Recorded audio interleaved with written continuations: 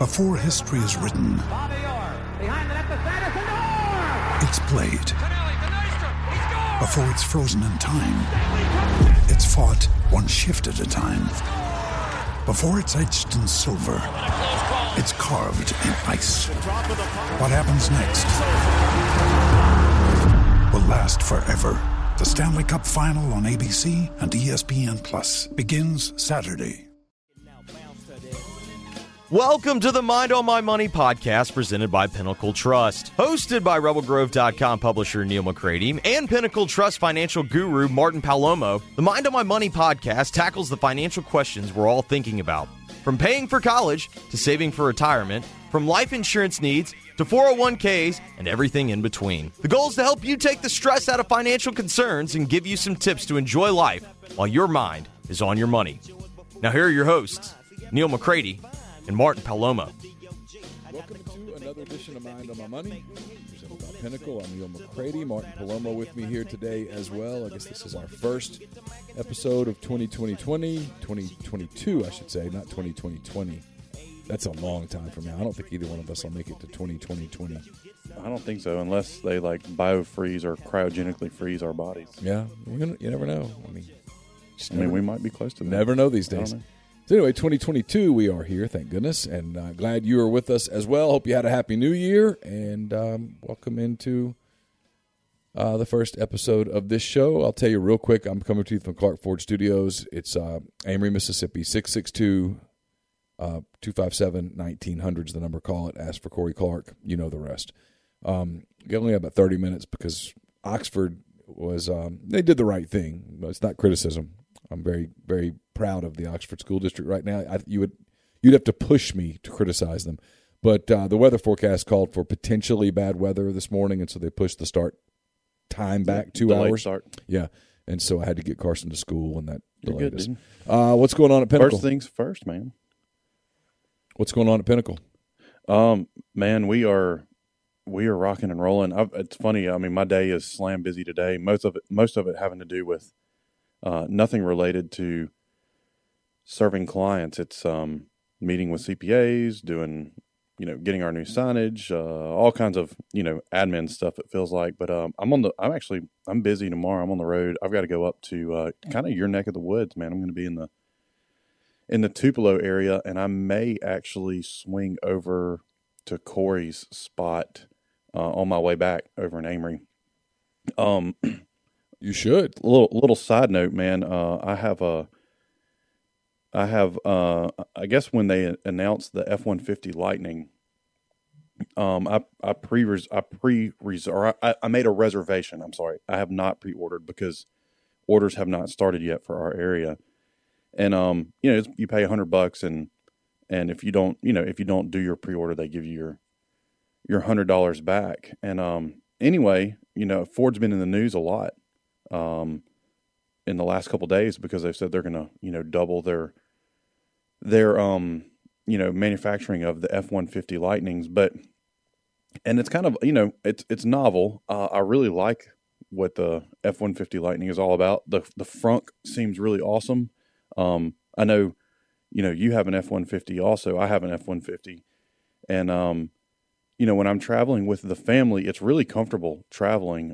And I have a bed cover, in the back, so we're able to put a lot of stuff back there. But, like I don't stick my folded, like my nice shirts and all that stuff, in the trunk because it still can get dust and dirt and all that stuff in there. Anyway, I'm going on a little tangent, but so the idea of the frunk, I was like, man, that's really cool. It's more storage space, or you could put a cooler up there or whatever. So I kind of got all excited, and I put in my reservation, and the guy, and they're only doing it through like certain dealerships, in your area, so you can't go to just any dealership and do it.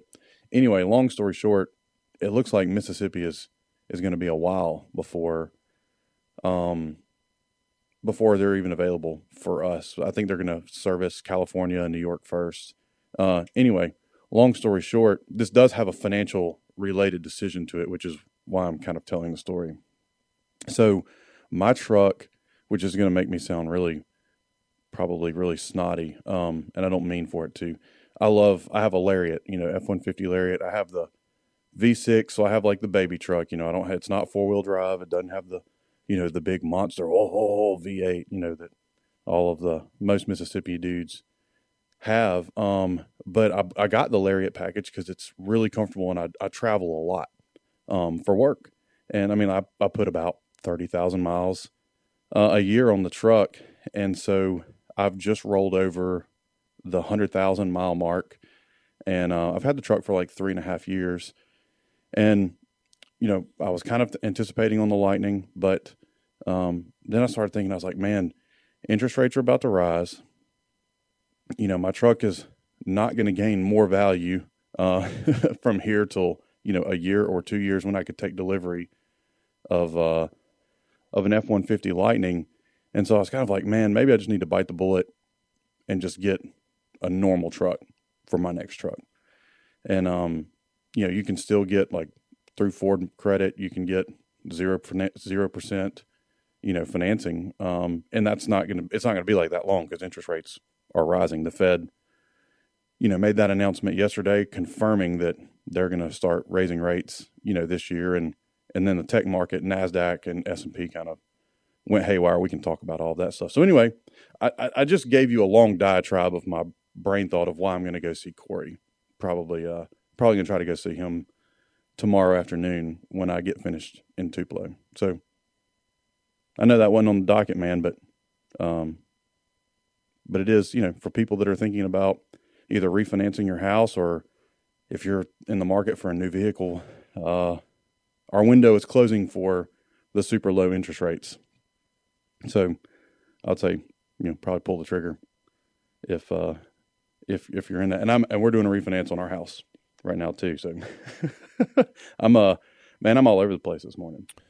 So what's going on? You said there's kind of an active time with things going on with the Fed and that kind of thing. Fill me in. Yeah, man. So, you know, usually kind of January is a really important month for markets historically. You know, they've said kind of the old wives' tale is, you know, as January goes, so goes the year. And so generally speaking, if you have a really bad January, it ends up meaning that, you know, year's going to be tough to recover. If you have really good Januaries, generally the years have been good. And so the Fed, you know, the Fed had made the announcement last month that they were going to begin tapering, which we already knew that. It's not new news, you know, and that they thought they were going to, you know, start raising rates sooner than they had previously expected. And so the Fed news that came out yesterday was really just confirming what they had said previously, but they did say, you know, that the economy is strong enough and in good enough shape that that they are going to go ahead and start, you know, raising rates, which is going to be tough for you know, core bonds in the portfolio. And man, it's also kind of tough for firms that are really like the tech firms that don't have a lot of earnings, which is kind of crazy to think about. You know, there's a company that has values that doesn't have earnings.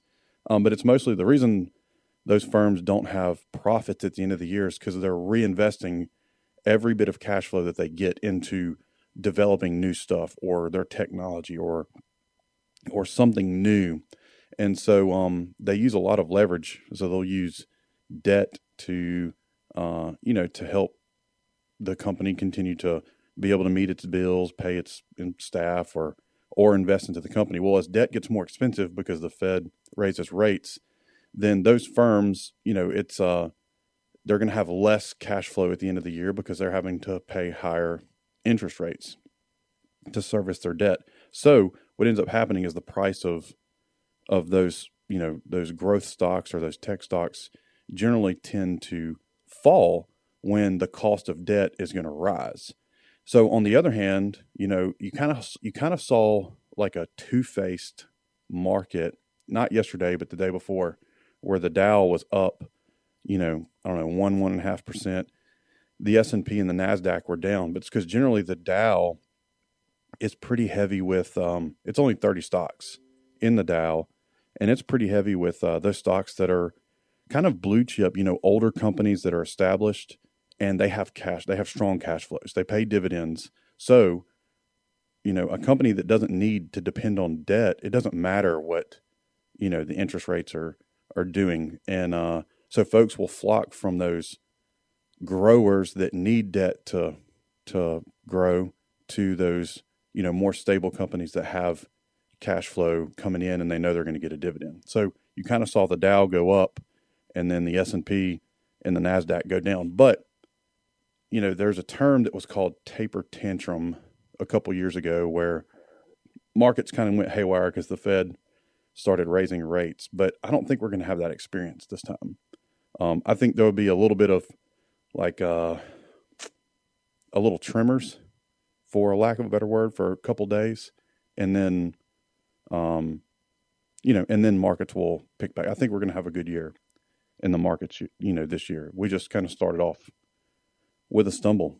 And man, that's kind of really, we haven't had a lot of client calls or anything like that, but, that's kind of what's going on. And then the other thing I look at is the fear indicator, the VIX, VIX. It's still been below 20 during all of this, which means like if the VIX gets above 20, there's a lot of volatility. If it's below 20, that's not a lot of volatility, which is it's been below 20, meaning there's not a lot of fear in the markets, but the market's kind of tanked as people doing some, the S&P and NASDAQ tanked as the Fed started, talking about rate hikes.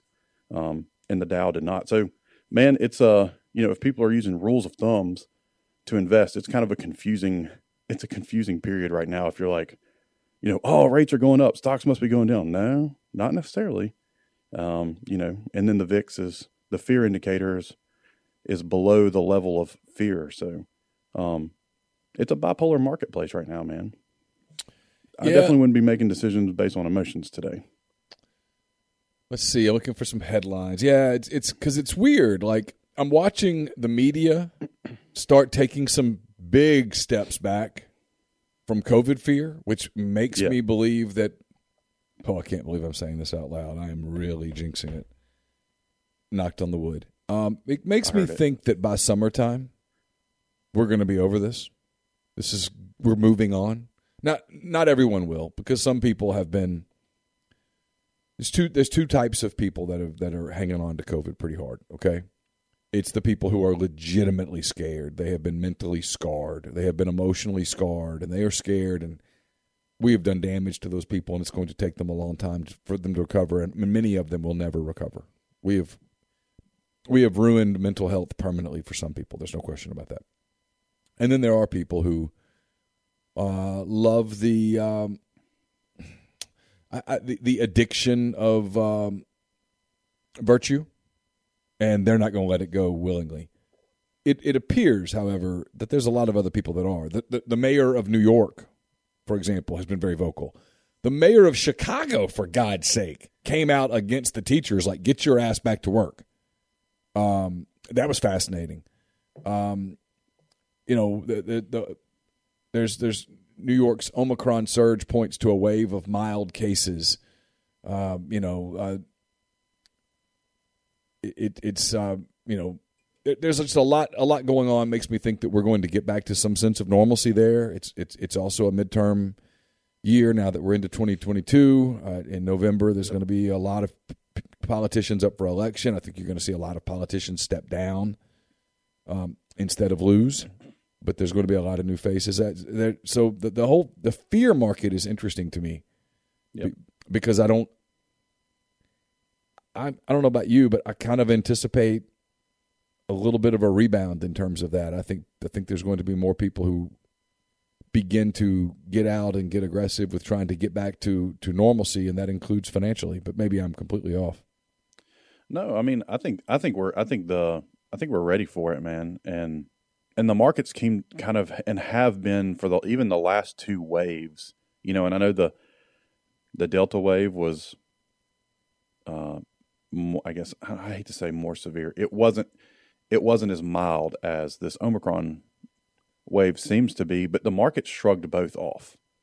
I think the financial markets are ready for some normalcy. They're ready for interest rate normalcy as well, because, I mean, really the markets have kind of been shrugging off a lot of what the Fed has been saying about rates coming up, and and there used to be some things that were, that were like, pardon the pun here, but solid gold, strategies when markets were in disarray or there was inflation, and that was gold and silver, and and neither of those have done their job in an inflationary period, and and a lot of folks, including myself, have said, well, gosh, I wonder if that's because, like the entrance of crypto and quote unquote digital gold and Bitcoin has been the solution. But man, the crypto's kind of been getting wrecked in kind of it looks like it's tracking more of the tech stocks than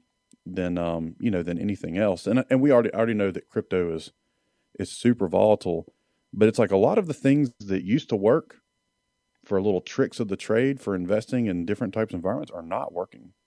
And it's interesting to see how this is all going to play out. I mean, the dollar, even in all of this stuff, has remained, relatively strong, which is good for the U.S. consumer. It's really an interesting, it's an interesting scenario right now.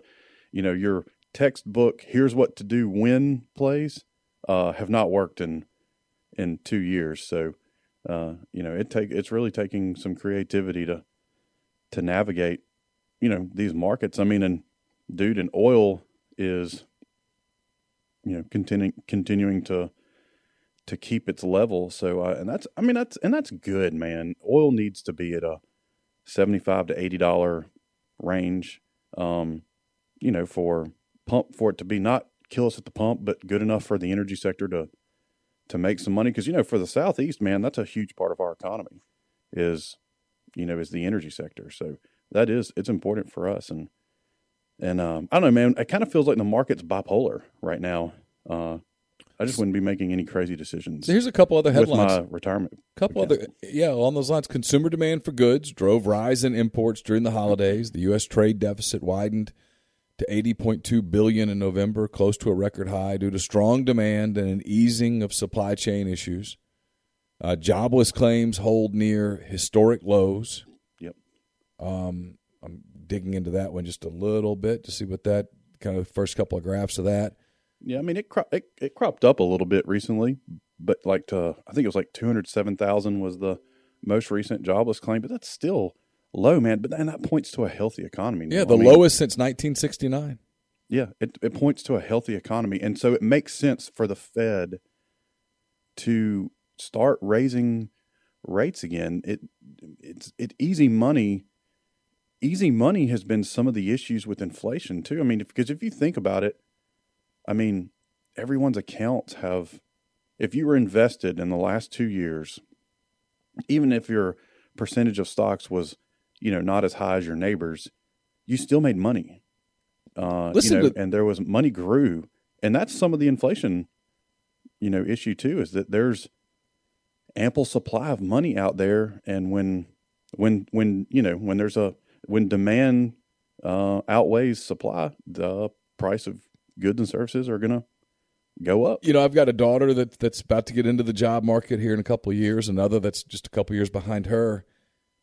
Who knows what it'll be like by then, but this is 3 paragraphs from the Wall Street Journal that's fascinating. I mean, this is like real life right here. This is hit me with it, man. It's my good friend Gabriel T. Rubin. I know Gabriel. I know that Mr. and Mrs. Rubin listen to the show routinely. Gabriel made it. They live in New York, man. Yeah. They're my buddies. The labor market's recovery from the worst of the pandemic could be threatened by the rapid rise in infection, blah, blah, blah. But with job openings at record highs and an unprecedented number of Americans quitting their jobs in recent months, including 4.5 million in November, employers may bear the brunt of the impact from another season of public health disruptions. Employee confidence is extremely high. There are so many choices, said Paul McDonald, Senior Executive Director at staffing firm Robert Half International Incorporated. The demand for skilled talent is unprecedented right now. There have been more than 10 million job openings every month since June 2021, according to data from the Labor Department and jobs site Indeed. The balance between job seekers and open jobs has gotten so extreme that in November there were nearly 2 available unemployed workers. There were roughly 2 available unemployed workers for every 3 openings ahead of Friday's job report, which economists expect to show employers added around 422,000 jobs last month, up from 210,000 in November. Any softness in the hiring number can be attributed to the, quote, lack of available workers rather than any weakness in demand for staff, end quote, said James Knightley, chief international economist for ING Bank.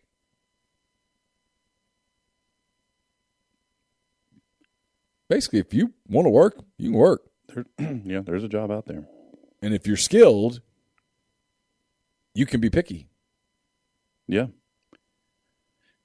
Yeah, I mean, man, I think this is for folks who, are in the logistics industry, whether you're, working on trucks or working on trains, or gosh, man, even for probably working for, the big air carriers like, FedEx or UPS. I mean, I imagine if you have any skill or licensure or anything that, that industry's in need of. I mean, I'm not saying that you can go in and name your price, but man, you could probably go in and name your price and, and there's going to be an opportunity, as long as I'll caveat that with, as long as, the government stays out of the, requirements of, vaccination and stuff like that. I mean, government intervention is the one thing that will kill. Well, and that story's coming, right? This is from our buddy. We were just having drinks with him just the other night. This is from Brent Kendall. I don't know if you remember, Jess Braven stopped in. Yeah, he was drinking Pinot. Yeah. The Supreme Court will hold a special session Friday to consider whether the Biden administration can enforce vaccine and testing rules for large private employers and a vaccine mandate for most healthcare workers. The issue comes to the court on an emergency basis during a record increase in U.S. COVID-19 infections. In a departure from its usual procedures, the court is hearing arguments on cases that haven't been fully aired in lower courts. Technically, the justices, all of whom, according to a court's spokeswoman, are fully vaccinated and have received booster shots, don't have to issue a definitive decision on whether the administration's vaccine rules are lawful. Instead, they are considering whether President Biden's team can implement them now while more detailed litigation continues. The cases, however, will require the justices to assess whether the White House has credible claims that it stayed within legal boundaries, as it has sought to use long-standing laws to implement aggressive rules in the name of public health. The answer is likely to decide the fate of the administration's current approach to a virus, blah, blah, blah. Moreover, the court's decision could reset the public health playbook for years to come. The Supreme Court's conservative majority is skeptical of broad claims of federal power and has been considering arguments for reining it in, said Michael Greenberger, a law professor and director at the Center for Health and Homeland Security at the University of Maryland. But with the vaccine cases, the justices, quote, are walking into the jaws of the pandemic, he said, and there may be enough justices who would worry that pulling back the mandates in the middle of the pandemic is a dangerous thing to do. This, in my opinion, will determine much of what does or does not happen from a supply chain standpoint over the next several months. Yeah, and government can intervene and kill it, or government could step back and let it breathe and grow. And here's my question too. And this is not me being a smart ass or anything. Let's have a everyday, U.S. American citizen, Martin and Neil, conversation about the mandates for, let's just use truck drivers. So let's say I drive a truck, an 18-wheeler. Okay. I go from Jackson to California to pick up a load, right? So I'm driving all by myself in the cab of my truck to California from Jackson. Mm-hmm. I realize there might be, I've got to make stops to fuel and get something to eat. So I realize there might be some opportunities where I might come into contact with someone who's sick. But let's just, for all intents and purposes, say that, that I don't do that. I don't come into contact with someone. So I'm in my truck all by myself. I drive, the 2-day trip or whatever it takes to get to California from Jackson. I pull up to, I don't know, the docks in Los Angeles to pick up a load. A crane picks these, these boxes up off of the boat, places them into I'm going to call it a yard because I have no idea what I'm talking about. And then someone loads that onto a trailer, and then I back up to that trailer and hook up to it. And have not had any contact with anyone. I don't load the trailer or the box or whatever it's called. And then I drive back to Jackson, Mississippi from California. How have I put America at risk doing that? Most likely I'm in the 90% of my journey from Jackson to California back to Jackson is spent by myself in my truck cab. So or sleeping. This is where it's hard for me to do this because I have a really strong opinion about this. But I'll play along. First, my opinion is that I'm against the mandates. I think the mandates are unconstitutional. I think they're dangerous. I don't like what we're doing to our country. I've listened to enough people who are educated, who have concerns about the vaccine, and I am vaccinated. I am not boosted, but I'm vaccinated. Yep, my wife is vaccinated. She is not boosted. My 2 daughters are vaccinated. They will not get boosted.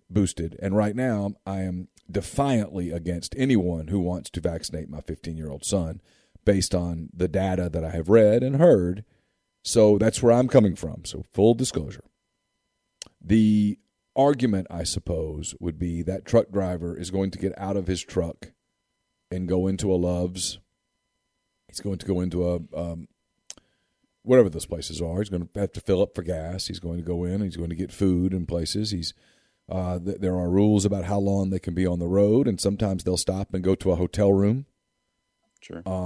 They'll spend the night in a hotel because there are federal laws regarding how long they can be on the road before they have to take a rest.